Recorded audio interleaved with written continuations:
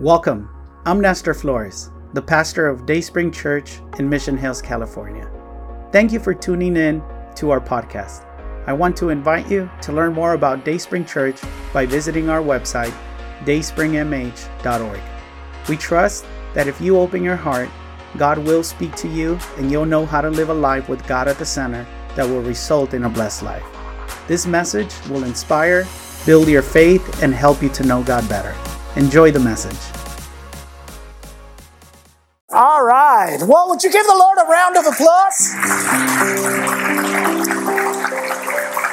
When you walked in, you got a bulletin. If you didn't get one, raise your hand. They'll bring one to you. Inside of it, there's an outline.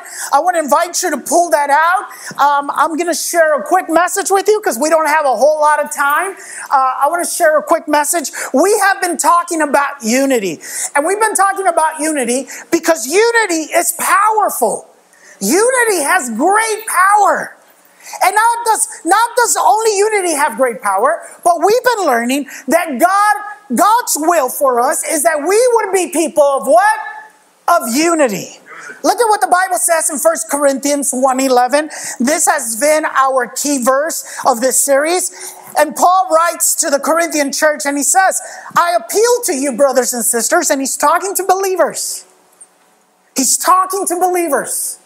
Let me tell you, if you're not a Christian, you have no obligation to have unity. But if you are a Christian, if your faith has been placed in Christ, well, then these are our marching orders. These are the expectations. This is the will of God, right? He says, I appeal to you, brothers and sisters, in the name of our Lord Jesus Christ, that all of you, not just the old people, not just the people in leadership, not just the people that have been Christians for a long time, that all of you agree with what?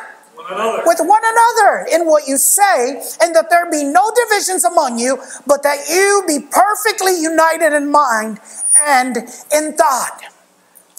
The question that we've been asking is, why is unity so powerful?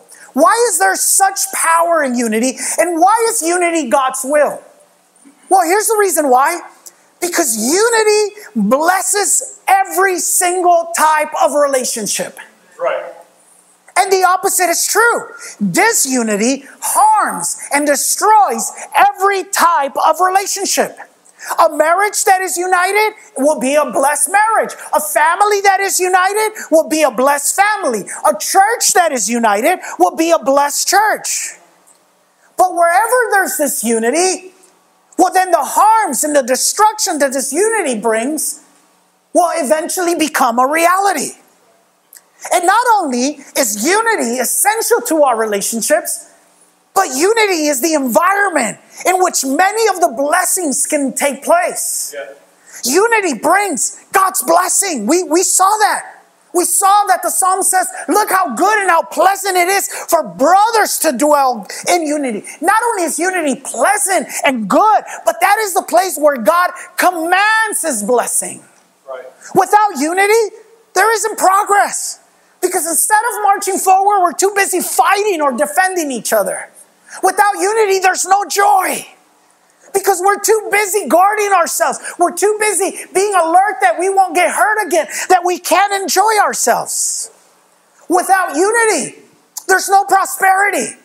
Because it is in unity that God sends his blessing. Amen. Without unity, there's no peace. We're always bickering, we're always gossiping, we're always hurting each other. So not only does unity have great power, but it is essential to our relationships. Now, here's the amazing thing, okay? And I will not get tired. We got 2 more weeks of this series, and after that, you won't hear it again. But the biggest thing that I want you to know about unity is that unity is not automatic. Right. You don't wake up and you're united to somebody. You don't just show up to a place and automatically experience unity. Unity needs to be sought. Unity needs to be fought for. Unity needs to be a choice that we make. In other words, unity or disunity is in our hands. Right. You and I, through every decision that we make, we are either choosing to be united or we're choosing disunity.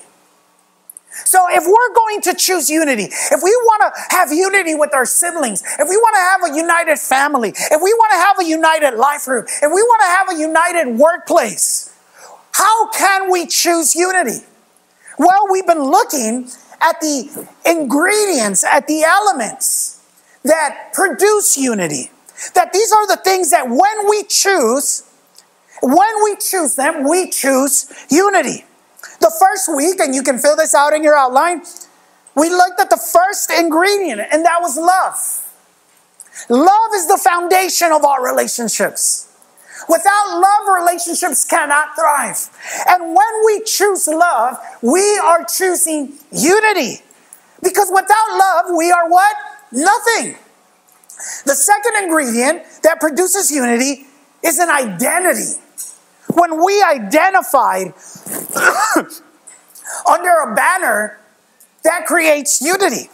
I'm a big baseball fan, as I've shared with you, that on that day, that one of the things that I enjoy about going to Dodger Stadium is that I can celebrate with people that I don't know because we all identify as a Dodger community, right? So right now, there's the World Baseball Classic Championship going on. There's a bunch of nations that are playing in baseball. And I'm a little divided who I should root for, you know? Because tonight, Mexico plays against USA. And I love both of them. I do, right? But an identity provides unity. When we identified under God's bannership, when we identified under God's family, when we create an identity and we embrace that, well, then unity is created. And last week, we began to look at the third ingredient. And we only looked at the first two ways that we practice this third ingredient, which is purpose. Purpose. When we have a goal, when we have a cause, when we have a direction, that creates unity. We talked about how natural disasters tend to create unity. And a purpose creates unity. See, the reality about the church is that we have more differences than we have in common. Have you realized that? I mean, we don't all live in the same city. We don't all like the same brand. We don't all use the same hair products or products. We don't all go for the same team. So what is it that brings so many diverse people, diverse in their history, diverse in their choices, diverse in their preferences, diverse in almost every way? What is it that brings so many diverse people and can make one people out of them? Simple. Sin. That's what we have in common. That as different as we are, the one big common denominator is that we're all sinners. And yes, we even are diverse in how we sin, right? Some of you like to gossip and you're always criticizing other people. Others of you, you're greedy. You're jealous of other people. Others of you, you have dirty minds, right? So I'll stop right there. We all have a sin problem. But it's not just sin that brings us together. It's our Savior, most importantly, that brings us together. Because it is what He did about our sin problem that brings us together. Amen. And all these diverse people, all these wonderfully different looking people can be one people because of one man God called Jesus. Amen. In fact, look at what Ephesians 4:4-7 says. It says, there is one body and one Spirit, just as you were called to one hope when you were called. One Lord, one faith, one baptism, one God and Father of us all. So we all have the same Father, right? Who is over all and through all and in all. But to each of us, grace has been given as Christ what? Apportioned it. So how is it that so many diverse people can have one purpose? Well, because we're all part of the same family. And here's the amazing thing. Last week we saw the power of unity when we looked at the Tower of Babel. Remember that story? These human beings had a wrong desire, but they embraced a very powerful principle. And that is that when people come together, the impossible is possible. That's what the Bible teaches. In fact, that's what God said. Let me refresh your memory. Look at Genesis 11:6. Look at what God says. He says, look, the people are united and they all speak the same languages. After this, nothing they set out to do will be impossible for them. In other words, when we can unite in purpose, the impossible becomes possible. That's the power that unity has. I heard about Belgian horses. Most of you probably do not know what a Belgian horse looks like. Well, to help you a little bit, think about the Clydesdale horses. And you're like, well, you didn't tell me anything, Pastor. You know the Budweiser horses? Yeah. That was a trick question. That was a trick question. A lot of you failed. I saw the commercials, Pastor. So I bought it to try it. A Belgian horse is even bigger than those Clydesdale horses from the Budweiser commercials. I'm not giving propaganda to Budweiser, okay? They destroy and harm more people than the good that they do. But these Belgian horses are very strong horses. One of these horses can pull 8,000 pounds by themselves. 8,000 pounds. That's how strong one of these horses is. But it is said that when you put two Belgian horses together, they don't pull 16,000 pounds. They pull 3 times their capability as one of them, 24,000 pounds. That's exponential growth. But check it out, it gets even better. When you combine two Belgian horses that grew up in the same stable, that grew up together, that maybe come from the same mama, they don't pull 24,000 pounds. You know how much they can pull? 36,000 pounds. Because that is the power of unity. That tells us that together we can do more than we can alone. So if we're going to have unity, we need a united purpose. We need unity of purpose. And we said, well, how do we get that purpose? Well, last week we looked at the first 2 points, the first 2 requirements to have unity of purpose. And the first one we said is that we need a united cause. And for the sake of time, I'm not going to go too deep into it. If you're interested, you can listen to our podcast from last week. But we need a united cause. The early church had a cause. What was their cause? To expand the kingdom of God. Their cause, what drove them, what they wanted to accomplish was to expand the kingdom of God.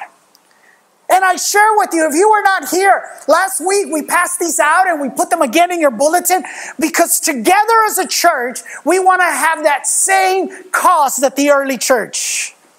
And that is that we want to expand the kingdom of God. And we put these little cards in there because I want to challenge you. I want to ask you to commit to at least inviting 3 people.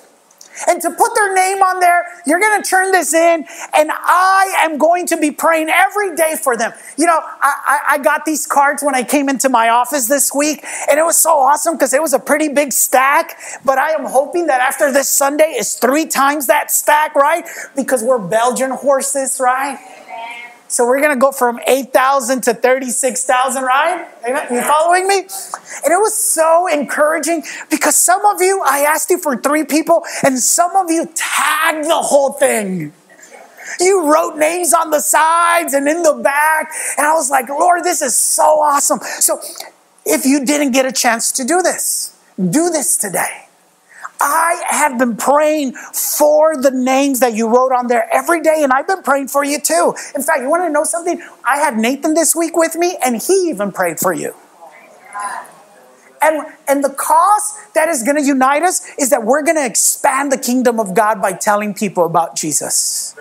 Amen. So fill this out. So the first thing is a collective cause. The second thing is a collective vision. The second requirement of purpose is a collective vision. Now, the cause is where we want to go.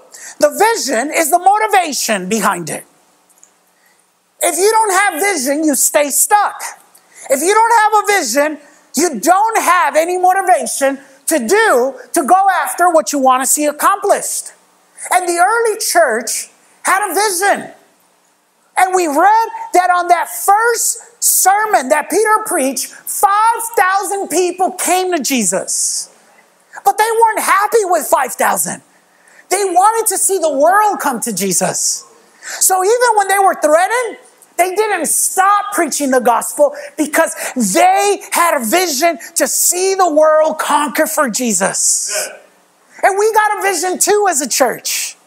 And that vision is to see the church not just full, but to see the church of God actively serving. Because if we're going to reach the world, we're going to have to serve one another. And we put a second little insert in your bulletin. And I'm also glad that I got a couple of these. I was hoping to get 140 because that's what we had last Sunday. But I didn't get 140 of these. So I'm hoping that today, those that didn't, turn one in. And here's what I'm asking you as your pastor.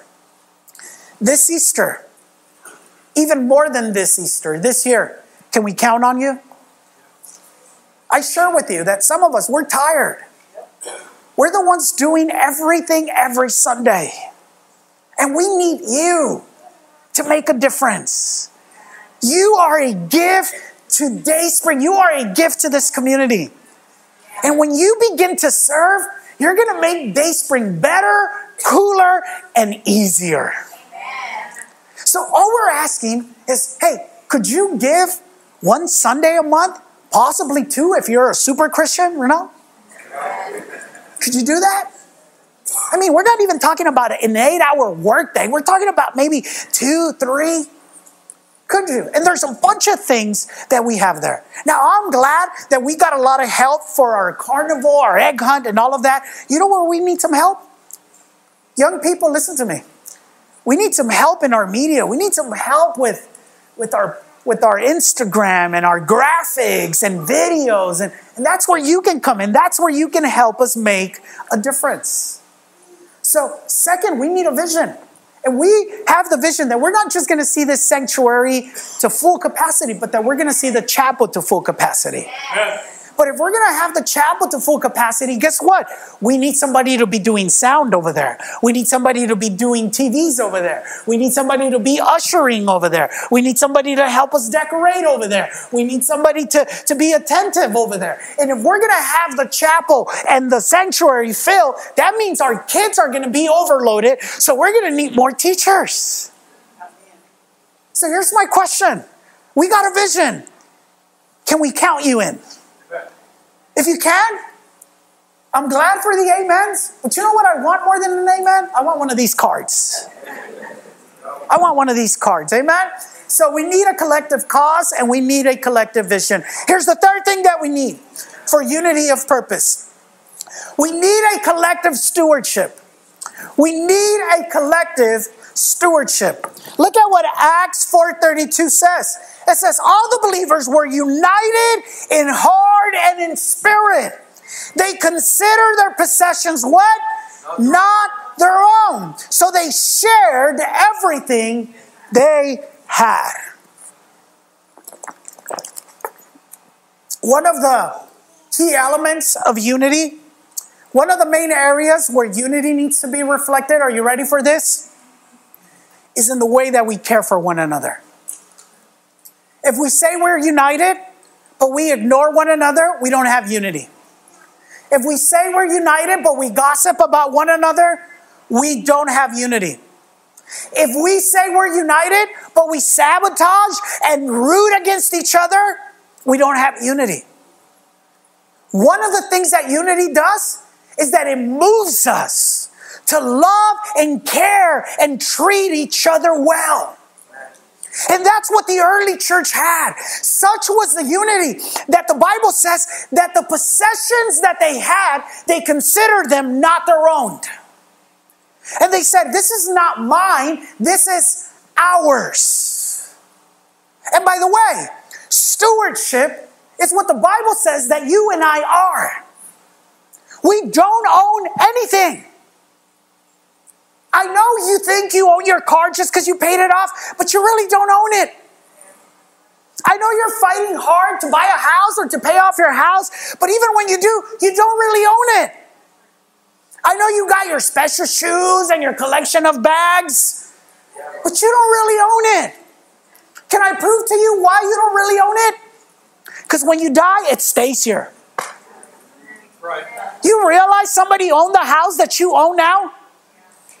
And if God delays in coming, which I believe he won't, somebody else will own that house one day. So we don't own anything. The Bible says that God gives us things and He entrusts us with things. And we are to do two things. A good steward does two things. Number one, he takes care of them and he enjoys them. God gave you kids not so that you can put up with them, so that you can enjoy them.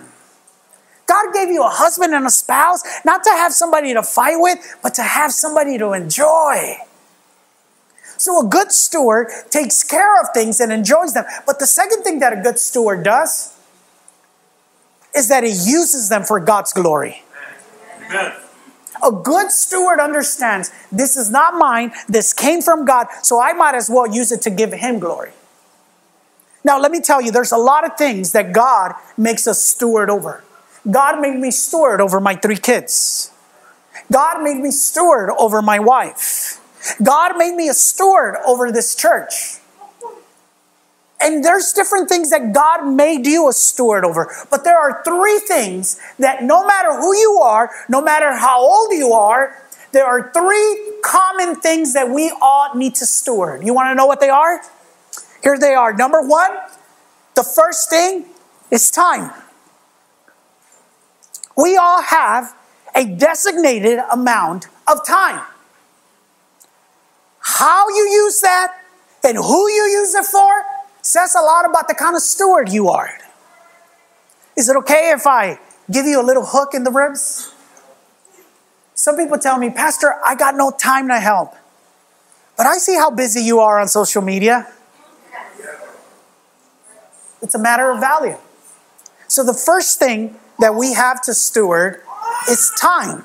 The second thing that we have to steward is our talents. Those things that you're good at. Some of you, you're good with your hands. Some of you, you're good with people. Some of you, you're good at planning. Some of you, you're good at colors and patterns. We all have things that God made us good at. And we use those things not just for our enjoyment, but also for the glory of God. Did you know that you could use a gift from God wrong? So, time, talents, and the third one is treasures. Money. I'm going to tell you something that it goes so against our times, but it is biblically true. Not all the money that you receive is intended to be yours. Right. God entrusts you with money that belongs to Him and that belongs to other people. So why does He give it to me? Because He wants to make you participant of His great and wonderful plan. But you know what some people do? They steal from God. Because they take what was not meant for them, but for Him or for others, and they use it for themselves.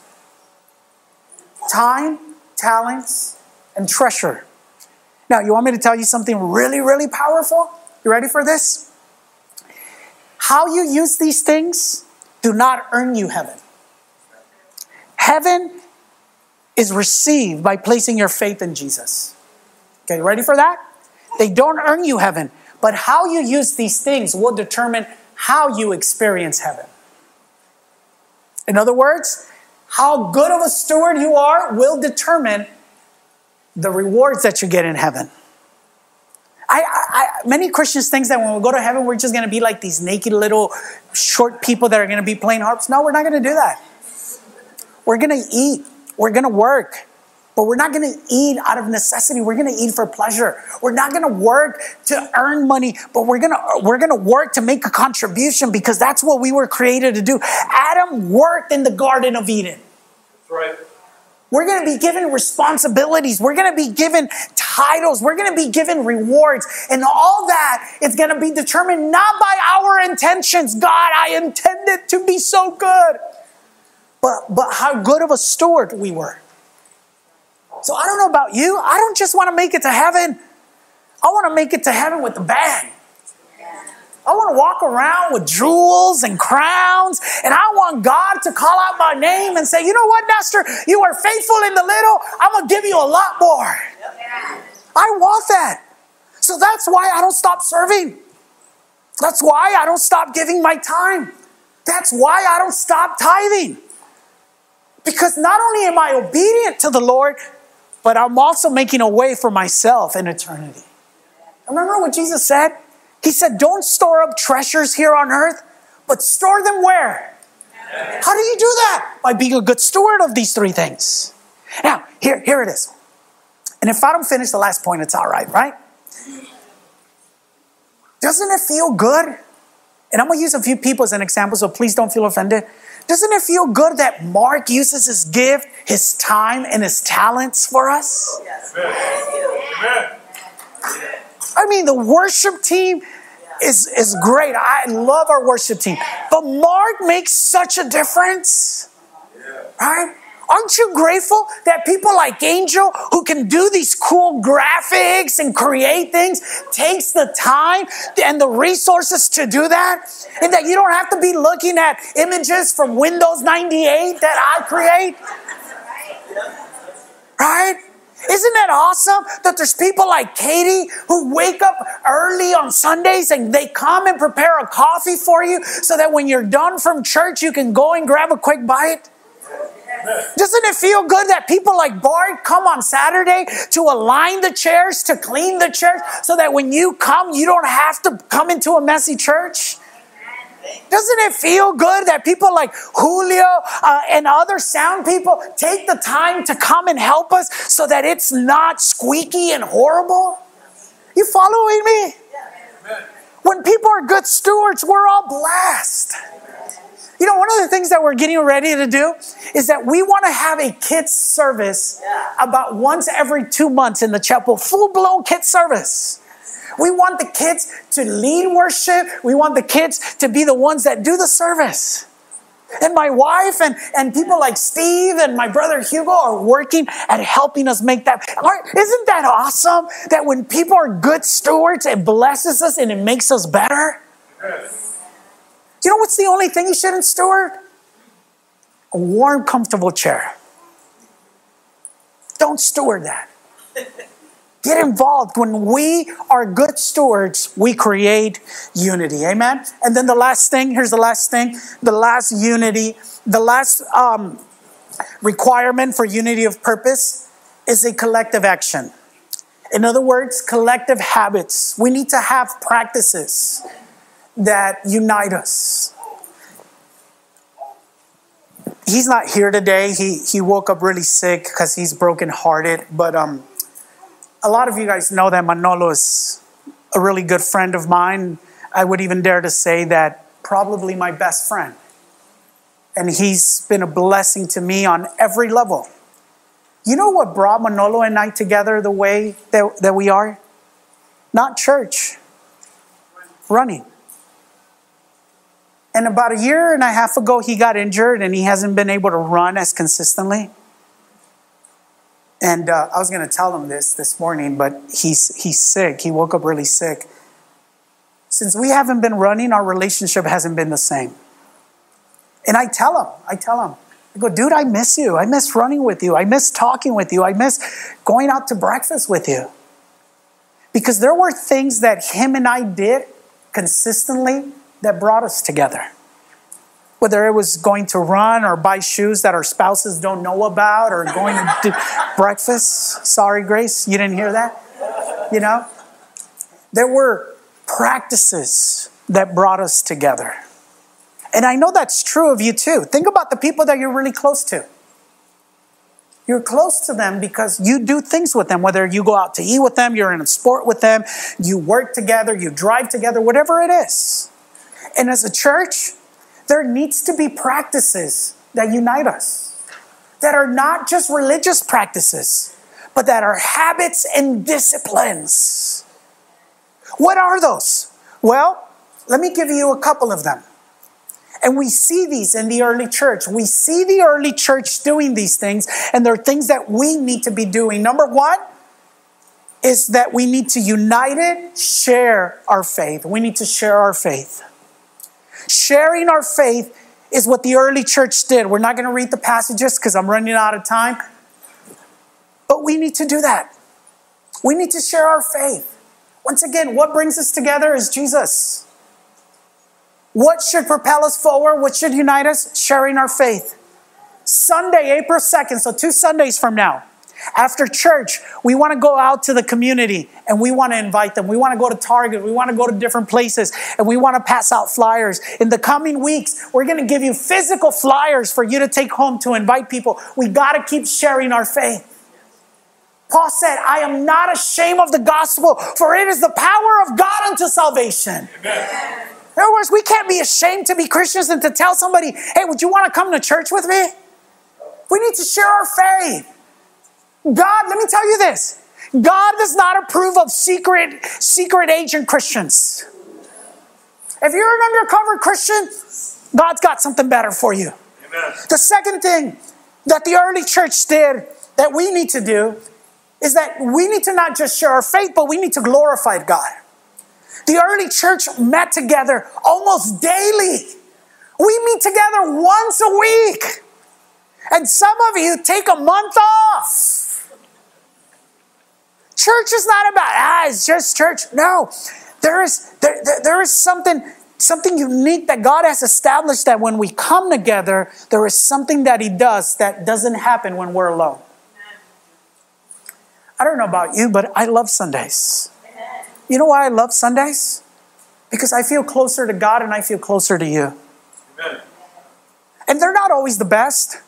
But here's what I know. Regardless of how I feel or what happened, the fact that I get up and I am part of God's community glorifies Him.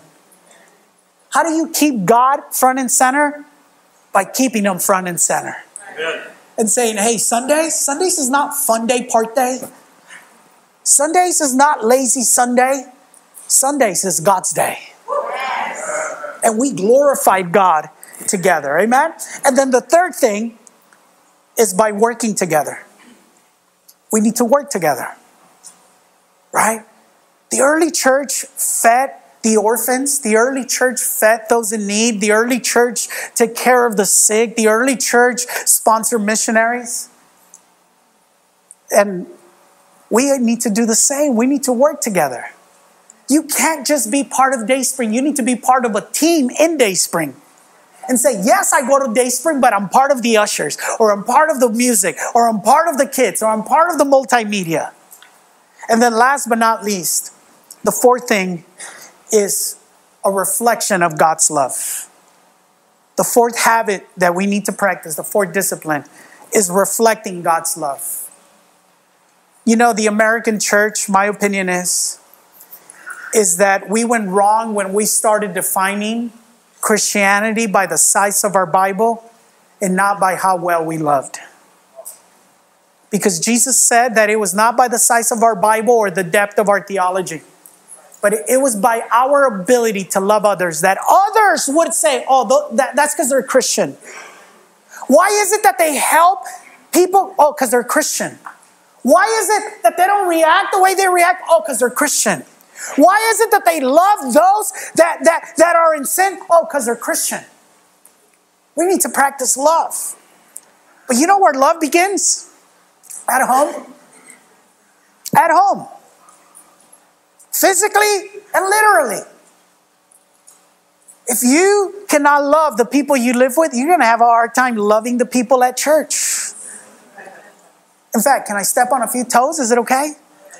The reason some of you can't love the people around you right now is because you don't love the people that you're going to after this. And we need to practice love. Love has a cost. Love has a price. But love conquers all things. Amen?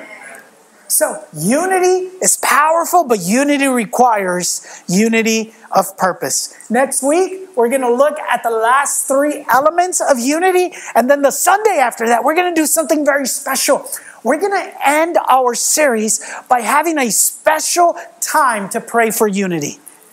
And we're gonna come together and we're gonna pray for unity. And it's gonna be the Sunday before Palm Sunday, before Easter. And we're gonna believe that God is gonna do wonderful things in our midst and through us. Amen? Are you with me? Would you bow your head? Let's pray. We hope you enjoyed this message. But before you go, we want to extend an invitation to start a personal relationship with Jesus and declare Him your God. No one loves you like Jesus, and no one will impact your life for good like Jesus will. Would you make the following prayer your prayer? Heavenly Father, I repent of my wrongdoing. I open my heart and I want to have a personal relationship with you. I trust that Jesus died so I could be forgiven, but He didn't stay dead. He rose back to life so I could have eternal life. From today on, I will follow you, transform my life through your truth and love. In Jesus' name, amen. Congratulations. If you made that prayer, God lives in you and now you have a new life in Him. Connect to a church so your faith and love for God can continue to grow. We believe that you can find a loving and encouraging community in Dayspring Church. Come visit us. You belong here. We would love to meet you.